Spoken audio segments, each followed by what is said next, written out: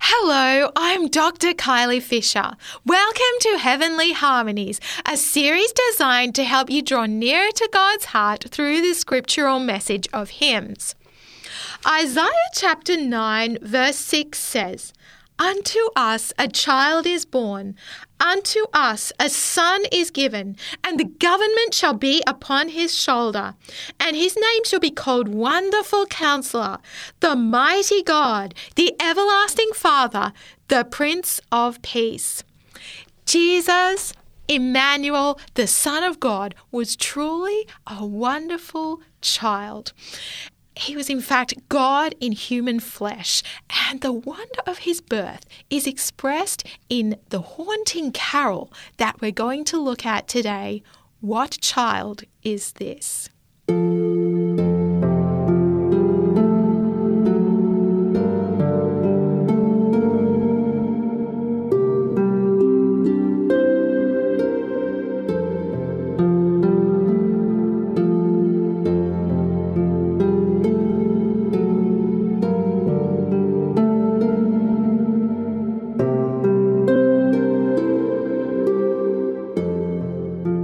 In our previous episodes, we've looked at how Jesus was to come to earth to show us what God is really like. And we've explored a number of scenes from Jesus' birth. In our program today, what we're going to be doing is drawing some of these together, and we're going to be adding some new scenes, and this is going to conclude for the time being our exploration of the nativity story, the story of Jesus' birth. I'm sure that we will be referring back to this in future programs, but it's going to kind of conclude our season for the time being. So let's begin with the first verse of our hymn for today. What child is this? What child is this who, laid to rest, on Mary's lap is sleeping? Whom angels greet with anthems sweet, while shepherds watch are keeping. This is Christ the King, whom shepherds guard and angels sing. Haste, haste to bring him, Lord, the babe, the Son of Mary. So the scene that's described in this first verse, as I was saying before, it really is pulling together a lot of the scenes that we've discussed previously. So it's obviously talking about the birth of Jesus, that Jesus has been born. He's now sleeping on his mother Mary's lap. And then it also speaks about the angels and the shepherds. We know that the angels sang a beautiful song of proclamation to the shepherds to announce the birth of Christ, this amazing child that is God in human flesh. And then the shepherds went to find this baby, and they found him in this stable where he was with his peasant parents, with Mary and Joseph. And we also did read a little bit about some other people, but we'll talk about them a bit later. But those are the scenes that we're drawing together in this first verse. Jesus in the stable, the angels and the shepherds. It's drawing those things together. But there's some interesting literary devices in this poem and thus in this song that are different to the other songs that we've looked at. So there's a lot of repetition in this song, but there's also very prevalent in this first part of the first verse are these questions, these persistent questions. And questions are a very powerful literary device because they challenge us in ways that statements don't. They lead us to think in ways that statements don't. And they really convey a sense of wonder. And we have spoken about the idea of wonder, the awe, the amazing mystery of Christ's birth, that this is the mystery of godliness And so I think that that's actually really powerfully expressed in the questions in this song. And so that's really, really powerful, really, really poignant and bringing something new into this story that we've explored, in a number of ways from a number of different angles. And this is again yet another angle on that. And these questions that we do find in this hymn are, I think, reflecting some verses that we find in the Bible. So let's have a look at these. So Luke chapter 2 and verses 17 and 18. Luke chapter 2 and verses 17 and 18. And this is speaking about the shepherds after they'd come and found this baby in the stable. And so verse 17 says, "And when they," that is the shepherds, "had seen it, they made known abroad the saying which was told them concerning this child." And then verse 18 says, "All they that heard it wondered at those things which were told them by the shepherds." So this sense of wonder, I think, is well reflected in the questions in this song. I will also read another verse about this, which is not directly about actually the birth of Jesus, but it is about someone that's very closely connected with him. So you may have heard of John the Baptist. John the Baptist was actually Jesus' cousin. You can read about his birth, which was also miraculous, in Luke chapter 1. You can read how John the Baptist was born to parents that were very old.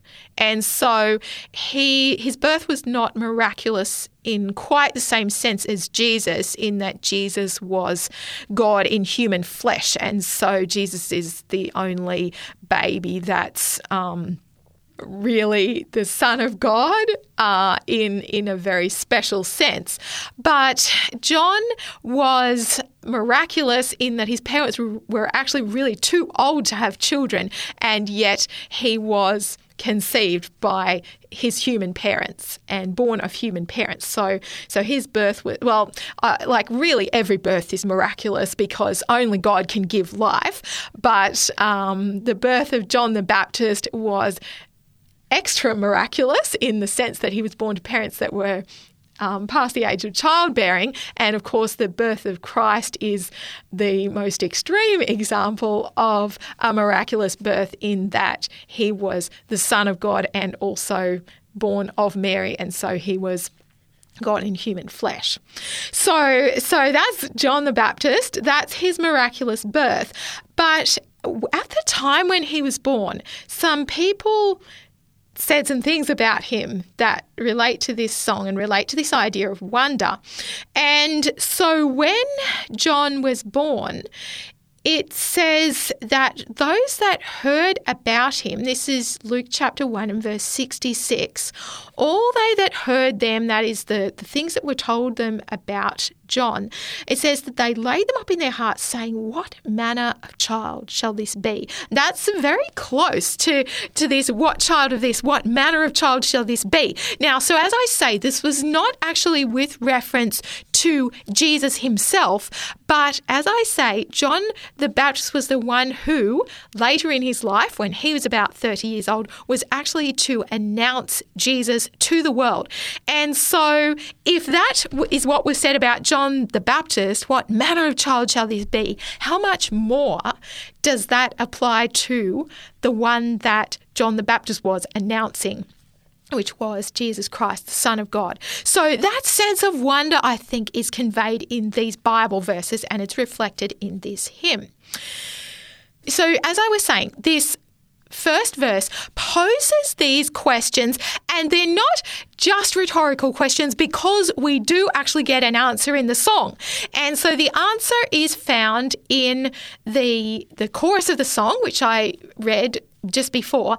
This is Christ the King, whom shepherds guard and angels sing. Now, what's the significance of this word king, Christ the King? And we have spoken about this before because we spoke about it in the carol of Joy to the World, and we said, and in that carol it says, let earth receive her king. And we said that that's very appropriate because God is the creator. But let's explore this a little bit more because there's even some more things, many more things that we could say about this, but we'll just give a few more brief thoughts that I think help us to understand better this song. So this idea of Jesus being the king is was recognized at the time of his birth. Let's look at two examples of this. So Matthew chapter 2 is where we find the story of the wise men. And so we did speak about this in previous episode where the wise men saw the star and they followed the star, which was not just an ordinary body in the heavens, but there's indications that it was miraculous because it led them right to the place where Jesus was. So Matthew chapter 2 and verse 2, the wise men came into Jerusalem. Initially they went to Jerusalem looking for Jesus, and when they came into Jerusalem, they said, where is he that is born King of the Jews? So they recognized that Jesus was king. So as we've said, this is very appropriately applied to Jesus as he was really the creator of the world. As we've said, he was God in human flesh. And there's many verses actually in the Old Testament that speak about God or Christ as king. Actually, Psalm 47 and verse 7 says, for God is the king of all the earth. And so there God is described as king of all the earth. And we also spoke about in previous episodes, Psalm 103, it says that God has established his throne in the heavens. So God is not only king over all the earth, but he's king over the heavens. He's king over the universe because he made all of the universe. He made the angels. And yet when he came to earth, is that the sense in which Jesus was king? Well, we understand from Philippians chapter 2 and verse 5 that when Jesus came to earth, he voluntarily gave up that position. And in Philippians chapter 2 and verse 5, it says, let this mind be in you, which was also in Christ Jesus, who being in the form of God, thought it not robbery to be equal with God, but made himself of no reputation and took upon him the form of a servant and was made in the likeness of men. So when Jesus came to earth, he did not really come as a conquering king in the sense that we would understand kings to be on earth. He was born of poor parents, and it says here that he took the form of a servant. He did not come to exact homage, but he actually came to serve and to show us that there is joy and that there is honor in service. So he gave up his position in heaven. He gave up all of those things that his heavenly position entitled him to when he came to earth. And yet, he is still rightly called the king when he comes to earth. And there is a reason for that. So let's just have a look as well in Luke chapter 1. Luke chapter 1, which is when the angel came and told Mary, the Virgin Mary, that she would have this special baby.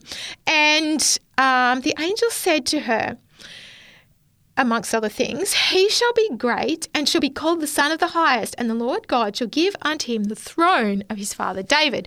So Jesus, when he came to earth, although he was born of peasant parents, he was actually of the line of David. He was actually of the royal line. And so there was that sense in which he was the rightful king, even coming to earth and born in this humble state. So as we have been saying, Christ was of the line of David, and we've said in previous episodes that David was a king. He was a monarch of Israel. Now, it's very interesting when we look back at the history of Israel. The kings of Israel did not become kings just only because they were, the strongest, the smartest, the best warriors or whatever. They were actually chosen by God, but interestingly, they were also acknowledged by their nation and, in a sense, voluntarily recognized by the nation of Israel as the rightful king. And so in the same way, Christ was chosen by God, but through the demonstration, chosen by God to be king, but it's through the demonstration of God's love that he draws our hearts to him, and it is through this that he will ultimately be acknowledged as supreme ruler by all. And we can read about this, one place we can read about this is in Philippians chapter 2. And I was just reading before from verse 5 about how Christ voluntarily became a servant, or in verse 7 that is. But let's see what is the result of this. Because he took that humble form, let's see what the result is. Beginning from verse 9, wherefore God also hath highly exalted him and given him a name which is above every name, that at the name of Jesus every knee should bow, of things in heaven and things in earth and things under the earth, and that every tongue should confess that Jesus Christ is Lord, to the glory of God the Father. So, there's tremendous significance to the fact that Christ is king and that Christ is called king. So this is Christ the King, whom shepherds guard and angels sing. And so well might we hasten to bring him Lord, to bring him glory, to bring him honor. Okay, let's move on and look at the second verse now. So if Jesus is king, the second verse asks, why lies he in such mean estate where ox and ass are feeding? Good Christian, fear, for sinners here the silent word is pleading. Nails, spear shall pierce him through, the cross be borne for me, for you. Hail, hail the Word made flesh, the babe, the Son of Mary. This second verse speaks about how Christ came and he took this humble position for us. He took our place. In previous episodes, we have read from Isaiah chapter 53, where it says that Jesus was despised and rejected of men. And that's, Isaiah 53 and verse 3. But then verse 4 goes on to say, surely he hath borne our griefs and carried our sorrows, yet we did esteem him stricken, smitten of God, and afflicted. But he was wounded for our transgressions, he was bruised for our iniquities. The chastisement of our peace was upon him, and with his stripes we are healed. All we like sheep have gone astray. We have turned every one to his own way, and the Lord hath laid on him the iniquity of us all. And so when it's speaking about nails, spear shall pierce him through, this is of course speaking about the death that Christ suffered. Many people, even if they're not Christians, sort of would be aware that Jesus was crucified, and crucifixion was a terrible, torturous death, but the anguish that Christ suffered on the cross was so great. His mental anguish, his spiritual anguish was so great that his physical pain was in fact hardly felt. In fact, you can read about the crucifixion of Christ in all of the Gospels, but let's briefly look at a verse in Matthew chapter 27.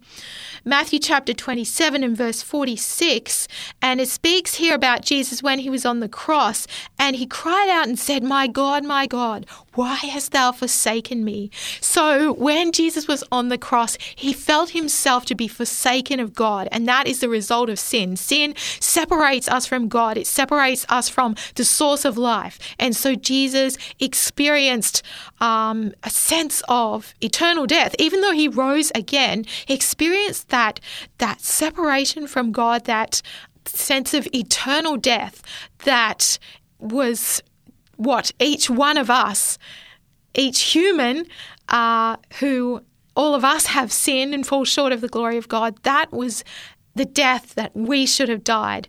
But he died that death in our place so that to give us the opportunity to receive the life that was his. So, but why are we talking about this when we're talking about the birth of Jesus?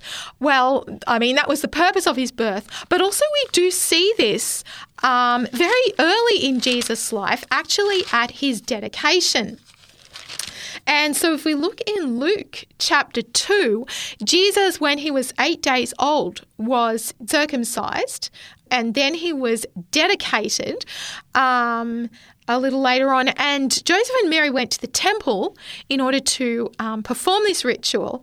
And while Jesus was being dedicated, there was a prophet that actually came into the temple just at that time. His name was Simeon, and he spoke some prophetic words at that time in Luke chapter 2 and verse 34. I'll read what it says there. And Simeon blessed them, that is Joseph and Mary, and said unto Mary his mother, Behold, this child is set for the fall and rising again of many in Israel, and for a sign which shall be spoken against. Verse 35 says, Yea, a sword shall pierce through thine own soul also, that the thoughts of many hearts may be revealed. So when Christ was on the cross, you can read in the accounts of Jesus' crucifixion in the Gospel of John, how that Mary was there by the cross, and certainly that sword did pierce through her soul at that time when she saw her son, her dearly loved son, on the cross. So that was foreshadowed at the time of Jesus' birth. But let's move on to the final verse in this hymn, which says, So bring him incense, gold and myrrh, come peasant king to own him. And this is speaking about the wise men whom we've spoken about earlier in this episode and also in previous episodes. And incense, gold and myrrh, you can read in Matthew chapter 2 and verse 11. These were the gifts that the wise men brought him. And so there was the shepherds, which were the peasants, and there were the kings, or these wise men who were great rulers in their own country. From all extremes, from all walks of life, they came to acknowledge that Christ was king.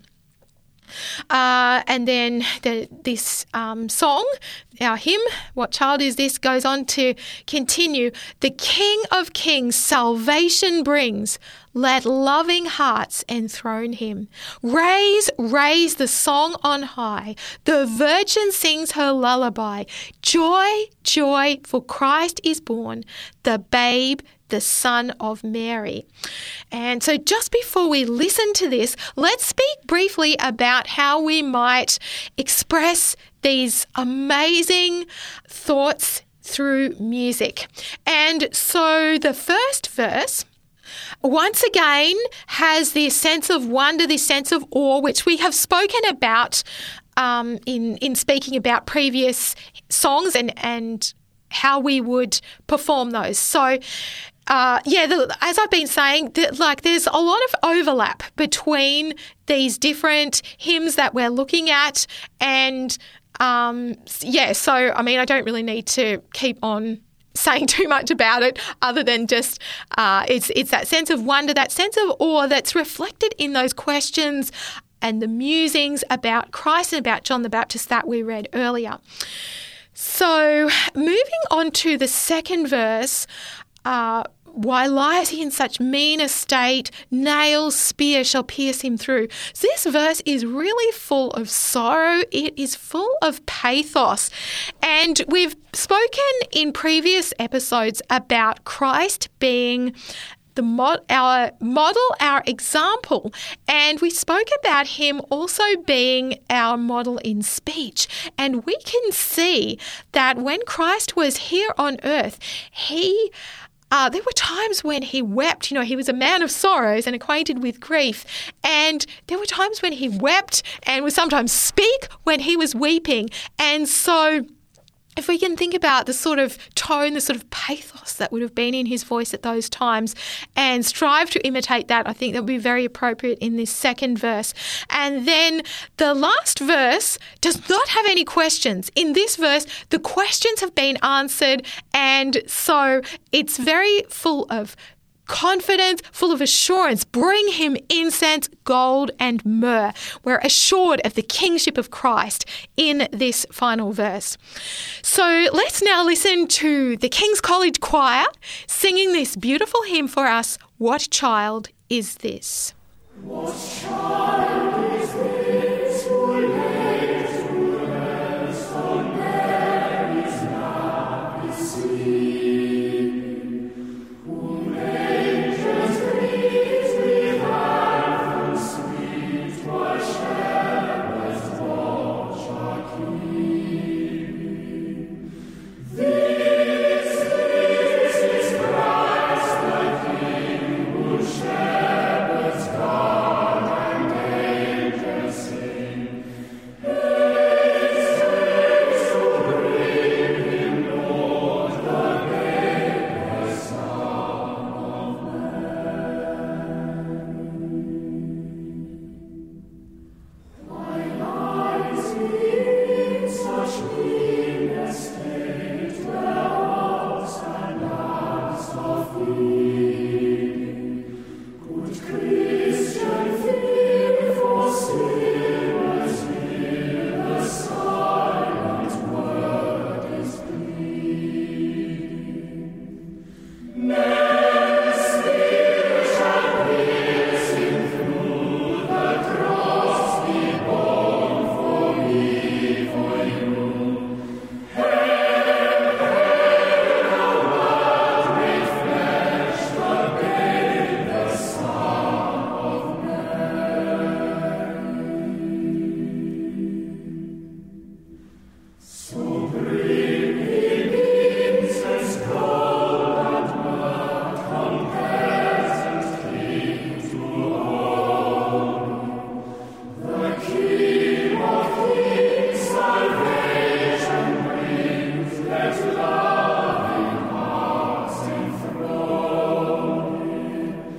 Raise, raise the Son on high, the Virgin sings the lullaby. Joy, joy, for Christ is born, the babe, the Son of Mary.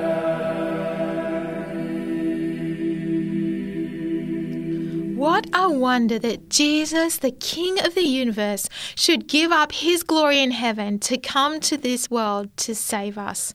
Let's say a prayer about this. Dear God, thank you so much for sending Jesus to give his life for us. Please help us to understand this amazing sacrifice and to reflect its deep significance, especially in our music. In Jesus' name we pray. Amen. Thank you so much for joining me today on Heavenly Harmonies. Remember, you can email us at radio@3abnaustralia.org.au. Join me again next time to discuss another hymn. But until then, goodbye and God bless.